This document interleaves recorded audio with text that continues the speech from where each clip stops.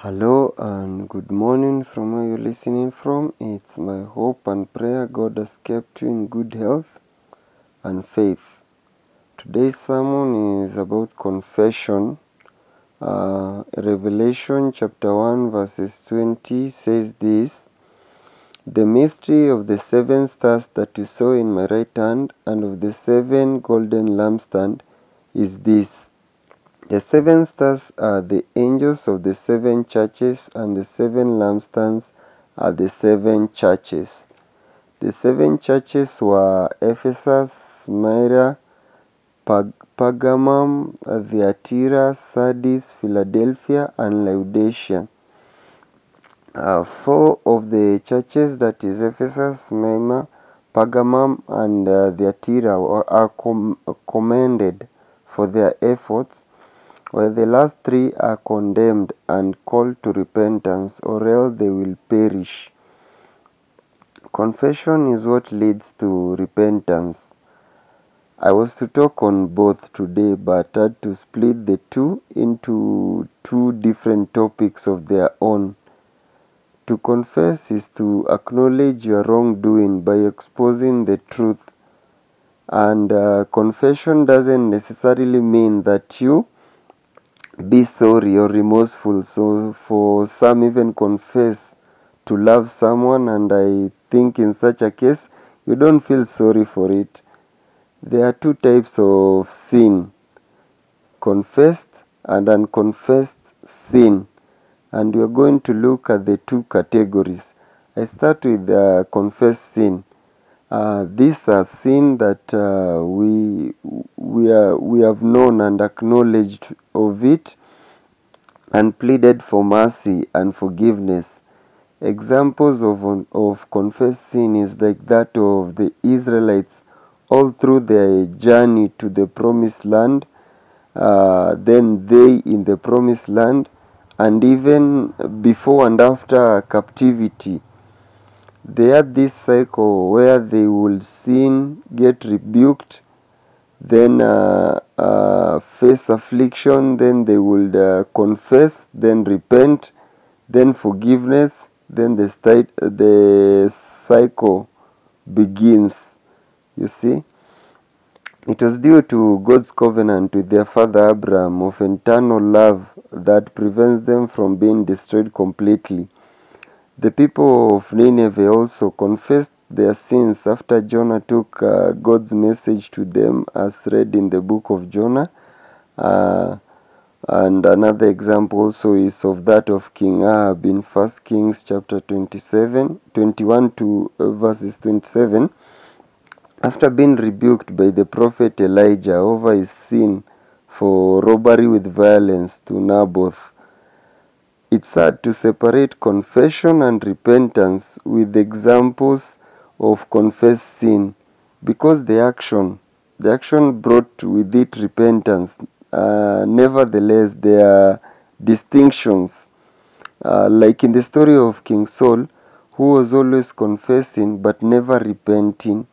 We are told in 1 Kings chapter 15 verses 24, it says that, "Then Saul said to Samuel, I have sinned, I have violated the Lord's command and your instruction. I was afraid of the people, and so I gave in to them." He confessed, but wasn't repentant because he wanted his way, and as a result tore Samuel's robe, and that signified the end of his kingdom. The kingdom was to be torn, and it was given to another person, which was King David. Also in 1 Samuel chapter 24, verses 16 to 21, if I may read, it says this, that when David finished saying this, Saul asked, "Is that your voice, David, my son?" And he wept aloud. "You are more righteous than I," he said. "You have treated me well, but I have treated you badly. You have just now told me of the good you did to me. The Lord delivered me into your hands, but you did not kill me. When a man finds his enemy, Does he let him get away unharmed? May the Lord reward you well for the way you treated me today. If I may continue, it says in verse 20, I know that you will surely be king, and that the kingdom of Israel will be established in your hands. Now, swear to me by the Lord that you will not cut off my descendants or wipe out my name from my father's family. You see, he confessed, but did he repent?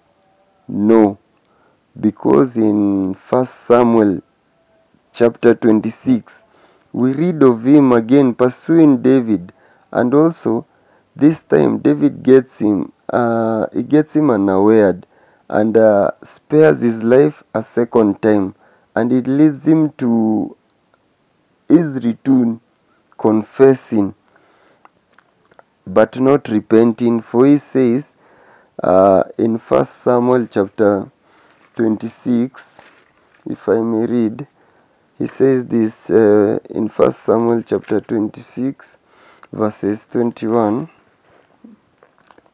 He says this, that then Saul said, I have sinned. Come back, David my son. Because you considered my life precious today, I will not try to harm you again. Surely I have acted like a fool and have erred greatly.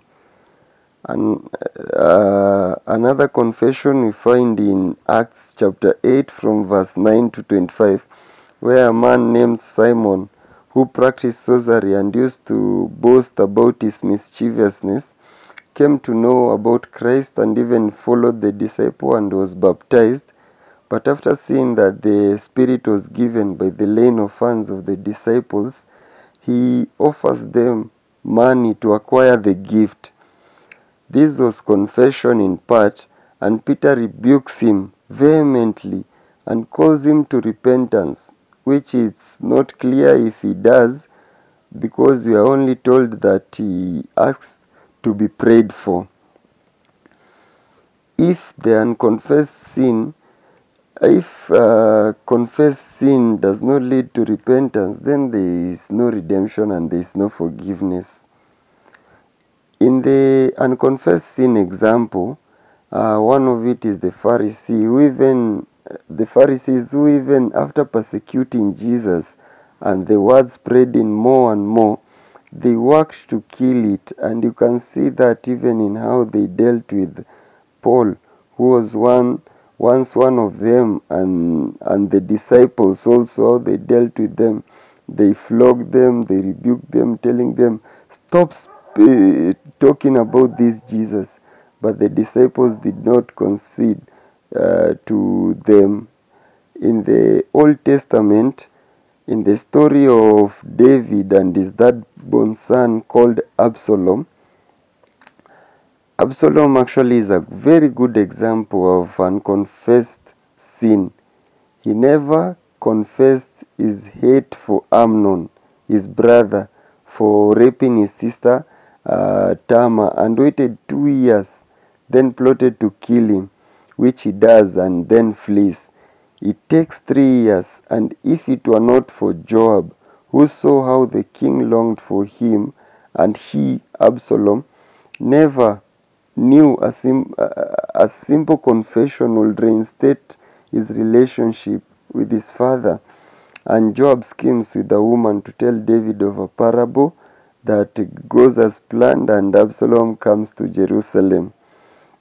He pays his friend and cousin Joab of his good deed by burning his field, just to get his attention, for Joab had declined 2 times his invite, and he talks him to letting the king see him. This shows his heart. To him, it was always about him and getting what he wanted. His heart was unconfessing, and this made him even to plot to take over the reins of his father, paying bad for evil. And in 2 Samuel chapter 15 from verses 1 to 6, in 2 Samuel chapter, just a minute, 2 Samuel chapter 15 from verse 1 to 6. This is what it says. In the course of time, Absalom provided himself with a chariot and horses and with 50 men to run ahead of him. He would get up early and stand by the side of the road leading to the city gate.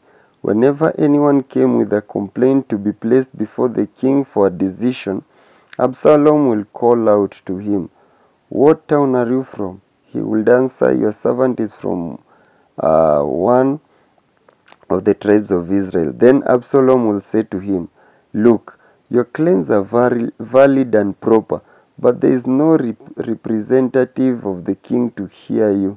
And Absalom will add, "If only I were appointed judge in the land. Then everyone who has a complaint or case could come to me, and I will see that he gets justice." Also, whenever anyone approached him to bow down before him, Absalom would reach out his hand, take hold of him, and kiss him. Absalom behaved in this way towards all Israel who came to the king asking for justice, and he stole the hearts of the men of Israel. He did this to bring people to his side and conspire over the king. This makes the king to flee, and it seems he wasn't stopping at that, for he even sleeps with the king's concubines and pursues David his father to kill him in a battle that takes place in a dense forest in Ephraim. And to show how God humbles and rejects the pride, we are told in 2 Samuel chapter 18 verse 8, it says that the battle spread out over the whole countryside, and the forest claimed more lives that day than the sword. And Absalom too gets caught up in the branches. The same Absalom who is described to having loved himself too much that he trimmed his hair once a year because it was heavy on him. The same hair led to his capture and death, for the hair got caught up in the branches and he hanged in mid-air, and David's soldier found him, and Joab kills him and pile up stones on him. This death signifies of a cursed individual, as read in Deuteronomy chapter 21 verses 22. 21 verses 22 to 23, if I may read. It says that, "Then all the men of his town shall stone him to death. You must purge the evil from among you." That was in the cast is in Deuteronomy 21 verses 22 to 23. Yes, it's the same one. It says, "Then all the men of his town shall stone him to death. You must purge the evil from among you. All Israel will hear of it and be afraid." And the punishment acclaimed to a rebellious son, which God commanded people should assemble stones, and they will stone him to death. That is found in Deuteronomy chapter 21 verses 18 to 21. In conclusion, given the examples, there is a way out. There is redemption when we confess our sin. There is death when we don't. But also, it shouldn't end with confessing, but also repentance, which will be topic for next week. So, follow through. Thank you, and God bless you. And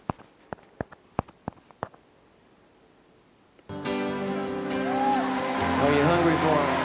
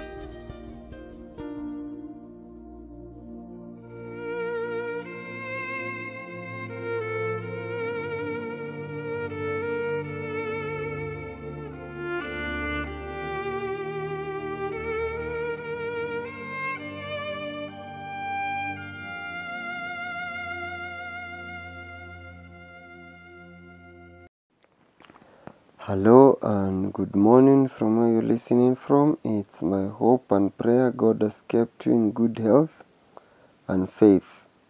Today's sermon is about confession. Revelation chapter 1 verses 20 says this: "The mystery of the 7 stars that you saw in my right hand and of the 7 golden lampstands is this. The 7 stars are the angels of the 7 churches, and the 7 lampstands are the 7 churches." The 7 churches were Ephesus, Smyrna, Pergamum, Thyatira, Sardis, Philadelphia, and Laodicea. 4 of the churches, that is Ephesus, Smyrna, Pergamum, and Thyatira, are commended for their efforts, while the last 3 are condemned and called to repentance, or else they will perish. Confession is what leads to repentance. I was to talk on both today, but had to split the two into 2 different topics of their own. To confess is to acknowledge your wrongdoing by exposing the truth, and confession doesn't necessarily mean that you be sorry or remorseful. So for some even confess to love someone, and I think in such a case you don't feel sorry for it. There are 2 types of sin: confessed and unconfessed sin, and we are going to look at the 2 categories. I start with confessed sin. These are sin that we have known and acknowledged of it and pleaded for mercy and forgiveness. Examples of confessed sin is like that of the Israelites all through their journey to the promised land, then they in the promised land, and even before and after captivity. They had this cycle where they would sin, get rebuked, then face affliction, then they would confess, then repent, then forgiveness, then the cycle begins. You see, it was due to God's covenant with their father Abraham of eternal love that prevents them from being destroyed completely. The people of Nineveh also confessed their sins after Jonah took God's message to them, as read in the book of Jonah. And another example also is of that of King Ahab in 1 Kings chapter 21 to verses 27. After being rebuked by the prophet Elijah over his sin for robbery with violence to Naboth. It's hard to separate confession and repentance with examples of confessed sin, because the action brought with it repentance. Nevertheless, there are distinctions. Like in the story of King Saul, who was always confessing but never repenting. We are told in 1 Kings chapter 15 verses 24, it says that, "Then Saul said to Samuel, I have sinned, I have violated the Lord's command and your instruction. I was afraid of the people, and so I gave in to them." He confessed, but wasn't repentant because he wanted his way, and as a result tore Samuel's robe, and that signified the end of his kingdom. The kingdom was to be torn, and it was given to another person, which was King David. Also in 1 Samuel chapter 24, verses 16 to 21, if I may read, it says this, that when David finished saying this, Saul asked, "Is that your voice, David, my son?" And he wept aloud. "You are more righteous than I," he said. "You have treated me well, but I have treated you badly. You have just now told me of the good you did to me. The Lord delivered me into your hands, but you did not kill me. When a man finds his enemy, Does he let him get away unharmed? May the Lord reward you well for the way you treated me today. If I may continue, it says in verse 20, I know that you will surely be king, and that the kingdom of Israel will be established in your hands. Now, swear to me by the Lord that you will not cut off my descendants or wipe out my name from my father's family. You see, he confessed, but did he repent? No, because in 1 Samuel chapter 26, we read of him again pursuing David, and also this time David gets him unawared, and spares his life a second time, and it leads him to his return, confessing but not repenting. For he says in 1 Samuel chapter 26, if I may read, he says this in 1 Samuel chapter 26 verses 21. He says this, that then Saul said, I have sinned. Come back, David my son. Because you considered my life precious today, I will not try to harm you again. Surely I have acted like a fool and have erred greatly. And another confession we find in Acts chapter 8 from verse 9 to 25, where a man named Simon, who practiced sorcery and used to boast about his mischievousness, came to know about Christ and even followed the disciple and was baptized. But after seeing that the Spirit was given by the laying of hands of the disciples, he offers them money to acquire the gift. This was confession in part, and Peter rebukes him vehemently and calls him to repentance, which it's not clear if he does, because we are only told that he asks to be prayed for. If the unconfessed sin,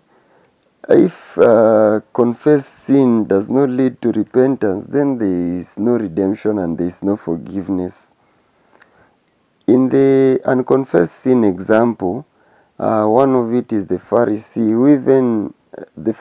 who even after persecuting Jesus and the word spreading more and more, they worked to kill it. And you can see that even in how they dealt with Paul, who was once one of them, and the disciples also, they dealt with them.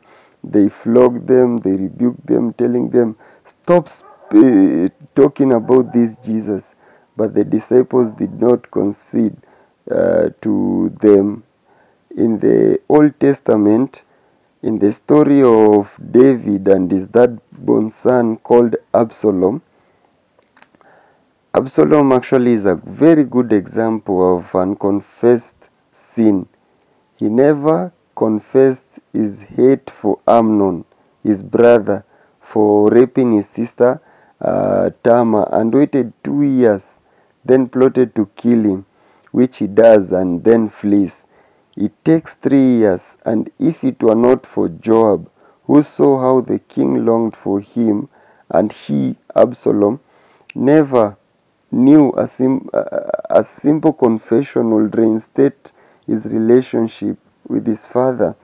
And Joab schemes with a woman to tell David of a parable that goes as planned, and Absalom comes to Jerusalem. He pays his friend and cousin Joab of his good deed by burning his field, just to get his attention, for Joab had declined 2 times his invite, and he talks him to letting the king see him. This shows his heart. To him, it was always about him and getting what he wanted. His heart was unconfessing, and this made him even to plot to take over the reins of his father, paying bad for evil. And in 2 Samuel chapter 15 from verses 1 to 6, in 2 Samuel chapter, just a minute, 2 Samuel chapter 15 from verse 1 to 6. This is what it says. In the course of time, Absalom provided himself with a chariot and horses and with 50 men to run ahead of him. He would get up early and stand by the side of the road leading to the city gate. Whenever anyone came with a complaint to be placed before the king for a decision, Absalom will call out to him, "What town are you from?" He would answer, "Your servant is from one of the tribes of Israel." Then Absalom will say to him, "Look, your claims are valid and proper, but there is no representative of the king to hear you." And Absalom will add, "If only I were appointed judge in the land. Then everyone who has a complaint or case could come to me, and I will see that he gets justice." Also, whenever anyone approached him to bow down before him, Absalom would reach out his hand, take hold of him, and kiss him. Absalom behaved in this way towards all Israel who came to the king asking for justice, and he stole the hearts of the men of Israel. He did this to bring people to his side and conspire over the king.